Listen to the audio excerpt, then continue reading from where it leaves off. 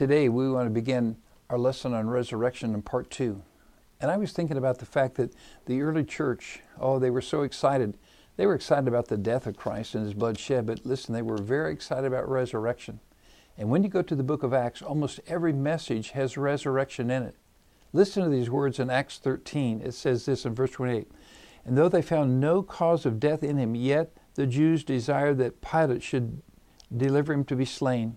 And when they had fulfilled all that was written of Jesus, they took him down from the tree, laid him in a sepulchre, but God raised him from the dead. The power of God, the plan of God, I love it. And a little later in verses 38 and 39, it says this, that through his resurrection, we have forgiveness of sins, and next we have justification from all things.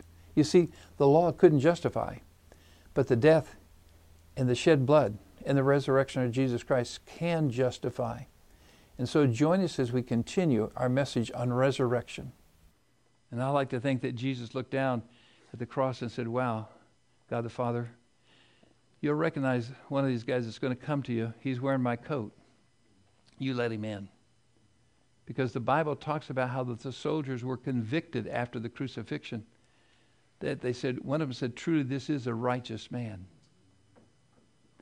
You see, all this took place. Do you think the crucifixion was an accident?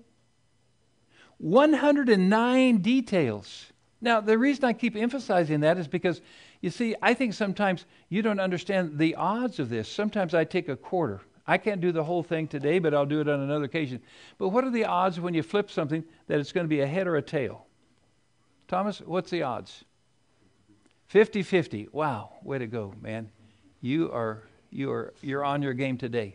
All right? So if we want to get an accident to occur, and we're going to simulate it by flipping coins, I'd have to flip 2 coins, wouldn't I? One would be a head, one would be a tail. Because 109 details. So in order to get 109 details, and none of them wrong, I would have to flip a quarter 109 times, and every time it would be a head. So if you want to know the odds, because let's say we had 2 predictions. We want to make sure that we get 2 in a row. So how many coins would you need to flip? Sean, I'll help you out. 4. You were going to say 4, weren't you? Way to go, man. Yeah. So when you flip 4, we got tails, heads, head. The tails are done. The 2 guys who got heads, they flip again. One's going to get a tail. And 1 person out of 4 gets 2 heads in a row. With me? Yeah, you got it. Okay. So now let's do 3 in a row. If you're going to do 3 in a row, how many coins do you need? Adrian. And he said 8. Right? So 8 people flip. And of the 8, 4 get tails, they're done. The 4 that got heads the first time, they flip again. And 2 of those got tails. And so now 2, and they flip again. And so 1 person out of 8 gets 3 heads in a row. Are you with me? Follow the pattern. It's a numeric progression. Let's do 4. Andres. He said 16. You can't fool these guys when it comes to math, right? 16. So 16 flip. 8 get tails, they're done. 8 had heads the first time they flip. Out of the 8, how many get double heads? That's right, 4. Way to go. And they flip, and how many get triple heads? You're right, 2. And now they flip, and 1. 1 person out of 16 would get 4 in a row. Let's just do 10. 10 in a row. Coach knows this. I'm not going to pick on him because he didn't get it right away. But 10, 2 raised to the 10th power is 1,024. I now need 1,024 people with quarters. Now, of 1,024 people, only 1 gets 10 in a row. He didn't fulfill 20.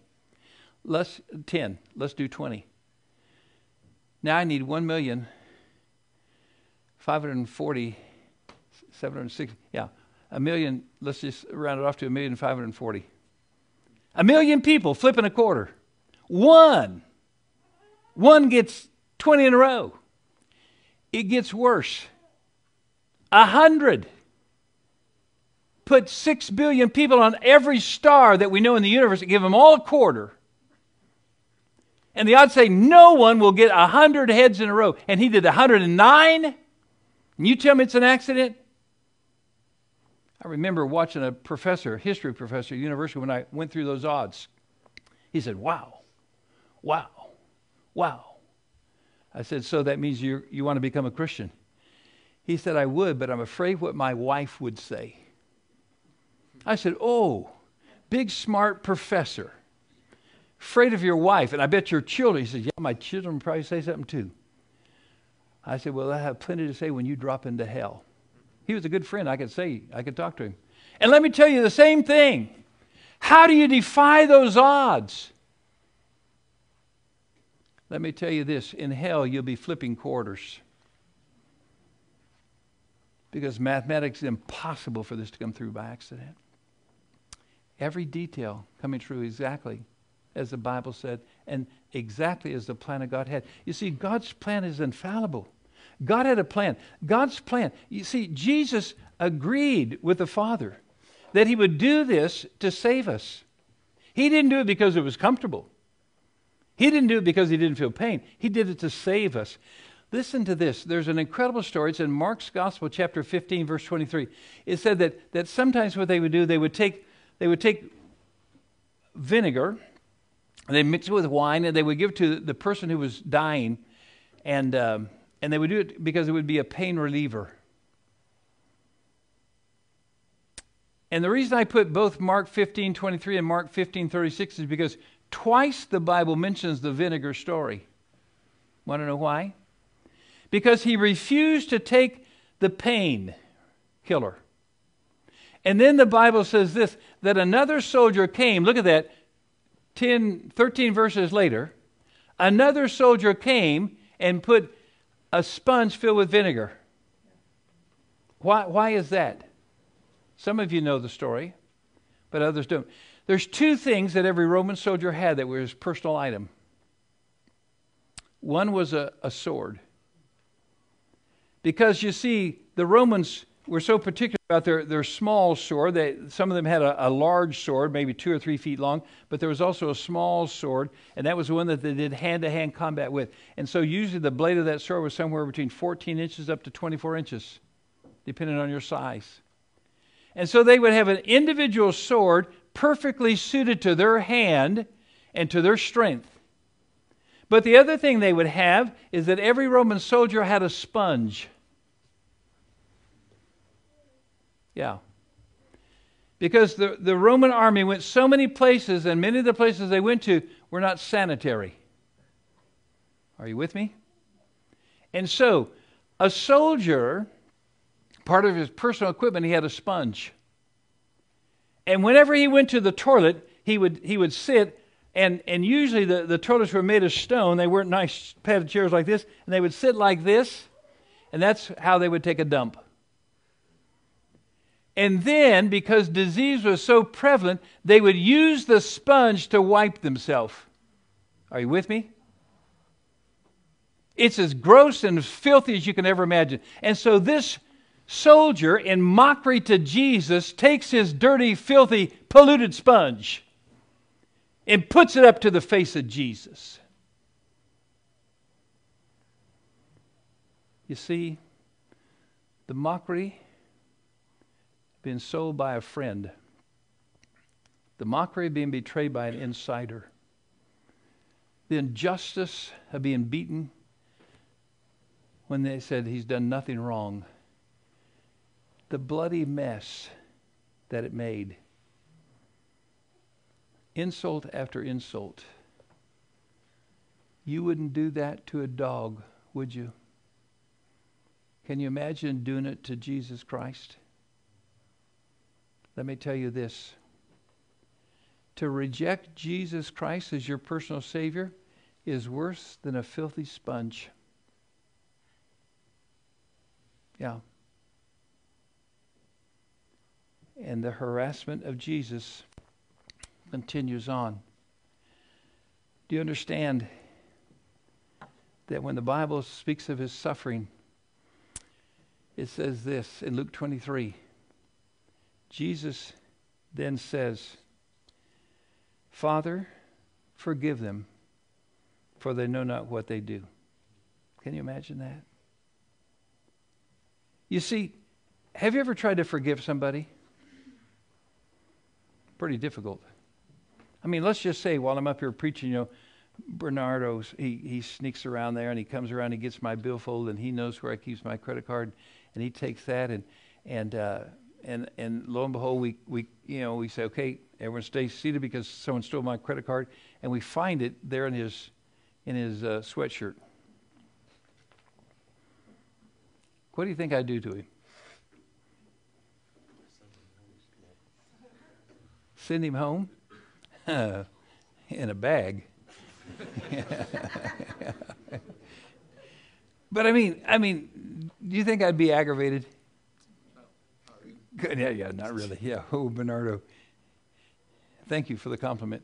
No, I mean, when somebody just done all they've done to him, Jesus, while he's still in the agony of this, he looks and says, Father, forgive them, for they know not what they do. On the cross, in the height of the pain, he was willing to forgive them and to forgive you and me. That's love, isn't it? Wow. And he'll go through 7 sayings, and we don't have time to do all those sayings. That's why I'm offering to you a free copy of the book that I've written on the power of the cross and the 7 sayings of Christ, and you can have one as you leave if you'd like. But the last one is this. He cries out, "It is finished." It's interesting because you see, in the Hebrew language, that's one word. It's really the word that you say, victory. It's like when you're running a race and you're coming to the end of a track meet and you cross the finish line, you say, victory. He didn't say, I'm finished, because you know what? The stone would be rolled away and he'd come alive again. He said, it is what was finished. The payment for sin was finished. You don't have to, the Bible says you can't get saved by working. For by grace are you saved through faith, not of works, lest someone should boast. How? We're saved by grace. We're saved by the fact that Jesus died on the cross. He said, it is finished. The work that saves is done. And those 7 sayings show again the sovereignty of God and the unique plan of God. And then I want us to look at this verse in John 19. Just one verse. It's so important. And it says, John 19:13. I'll read it to you, and you'll see why I think it's so important. But when they came to Jesus and saw that he was already dead, they broke not his legs. You see, usually what happened on the cross, and especially on this particular time, because it could be not just a holiday, but it's going to be a high holy holiday, they had to get the dead bodies off the cross. And so when a person was crucified, they were hanging there with no clothes. They were mocked, made fun of, and they would push themselves up on the little. By the way, they nailed him. Can you imagine driving the nails through the hands of Jesus and the feet of Jesus? And then they would take that cross, they would throw it down into the hole. And so a person would hang there. And usually when they hang there, they would curse those that were around. But you read the 7 sayings of Jesus every time, it was something that brought honor to God and showed his care and love for you. And they would begin to sag, and they would begin to sag. And pretty soon, actually on the cross, if they made it to the cross after the beating, they usually died of suffocation. Because when they went down so far, they couldn't breathe. And so they would, with the last bit of strength, they would raise themselves up, get a breath of air. They would probably curse somebody, and then they would begin to slide down and slide down. And if you finally wanted them to die, you'd come along and you'd break their legs. Because then, with broken legs, they had no power to push themselves up and get air, and they would suffocate. But that verse says this, that when they came to him, they said he's already died, because he said it's finished. And he died. And listen what it says. Already died, so they broke not his legs, that the scripture might be fulfilled, a bone of him shall not be broken. You see what I'm saying? Every detail was that way. Wow. What a death. The Bible goes on to say that how they would do it. They said, okay, where are we going to put him? And earlier in the Bible, it said this, it predicted that he would be put into a rich man's tomb. His name was Joseph of Arimathea. It said he was a wealthy man. In the same passage, it said that he would be crucified among two thieves. How do you pick the people you're going to die with? How do you pick the tomb that you're going to be buried in? And then they said, the trouble is, we don't know, maybe the disciples will come and they're going to steal his body. Do you think Peter was in any mood to steal a body? Do you think Mary could have moved the stone? And so here's what Pilate said. He said, all right. He said, you set a watch. That would be the soldiers. You roll a stone, a big stone. You seal it and put my signature on there. You see that stone with the seal? If you broke that, you're in trouble with the government. You see, it was a military, a scientific, and a political watch. But let me tell you, when the angel came, he tore that away, didn't he? And then one other passage I want us to look at. Isaiah 52 says this, that his visage was so marred more than any man. By the time they were done with Jesus, he was more disfigured than what you see there is nothing to what really took place. And then it goes on in the following verse, it said this, that he was wounded for our transgressions, he was bruised for our iniquities, his visage was more marred than any man. And then the next one says this, and you couldn't even recognize him as a man. On the cross, when they're all done, he looks like a piece of meat hanging there. And that's the powerful Son of God. He did that for my sins. That's how hideous my sins are. That's how hideous your sins are. Can you imagine someone loving you that much? If the story ended there, it would be tragic. But do you understand what happened? Do you understand that the soldier confirmed that he was dead? They put him in there. There was a watch made. I want you to hear a song by one of my favorite singers, David Phelps. And think of him. He's singing it as he's the man Peter. Listen to his powerful song as we close.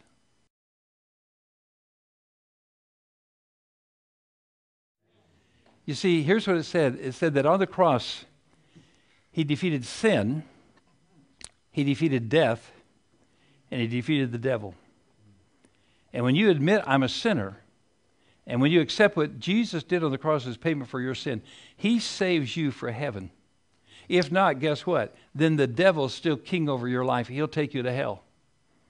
Jesus died to take you to heaven. Every debt was paid. Every debt of sin was paid. You guys probably don't owe very much money, but can you? What if you owed someone $10,000? You got $10,000 on you? If you got it on you, okay, you're my best friend. You know that. Yeah. You know, if salvation cost 100, do you have 100,000? Okay, yeah. Salvation is going to cost you 10 million. Oh yeah. Well, you know what? Salvation is worth 100 billion. We can't afford it. But Jesus marked it paid. Hey, you want to know something? You know what's worse than the soldier who beat him when he was blindfolded? You know what's worse than the soldier who made the crown of thorns and stuck it on his head? You know what's worse than the soldier who came and did an autopsy with a spear and put it in his body and ripped his body open so that blood and water... You know what's worse than the soldiers who nailed him to the cross? Unbelief. On the cross, he said, I'll forgive them all. I'll forgive if they beat me, I'll forgive them. If they put the crown, I'll forgive them. But if you don't believe that I died according to the Scripture and raised again according to the Scripture, he says, that's a sin I can never forgive. My friend, in hell, your memory works really good. It said the rich man remembered. Wow, what did he remember? He remembered that he had a chance to change and he didn't. My friend, you'll be replaying, you'll be flipping quarters in your mind saying, why didn't I believe? Why was I so stupid I didn't? You'll be saying, why was I so You want to know something? I can't help but think that there's someone today that says, you know what, I'm tired of being a fool. I'm tired of being stubborn. I'm tired of being ashamed. And today, I'll admit, I'm a sinner, but I want to change and I want to go to heaven. And I'm going to take the death of Jesus, the blood shed of Jesus, and the resurrection of Jesus as the payment for my sin. And today, right now, you could become a Christian. My friend, as we close, if you want to talk about it, I'd be glad to show you. The Bible says you can know beyond a shadow of a doubt you're on your way to heaven. That's a security that this world doesn't know anything about, but you do when you're a Christian. Let me ask you this. Someday, the Bible says that you're going to stand before God. And he's not going to ask you, how well did you do in science? Tad, he's not going to ask you, what was your calculus grade? He's not going to ask, Ben, did you score a goal? Javante, he's not going to ask, did you dunk? But he's going to say, Bernardo,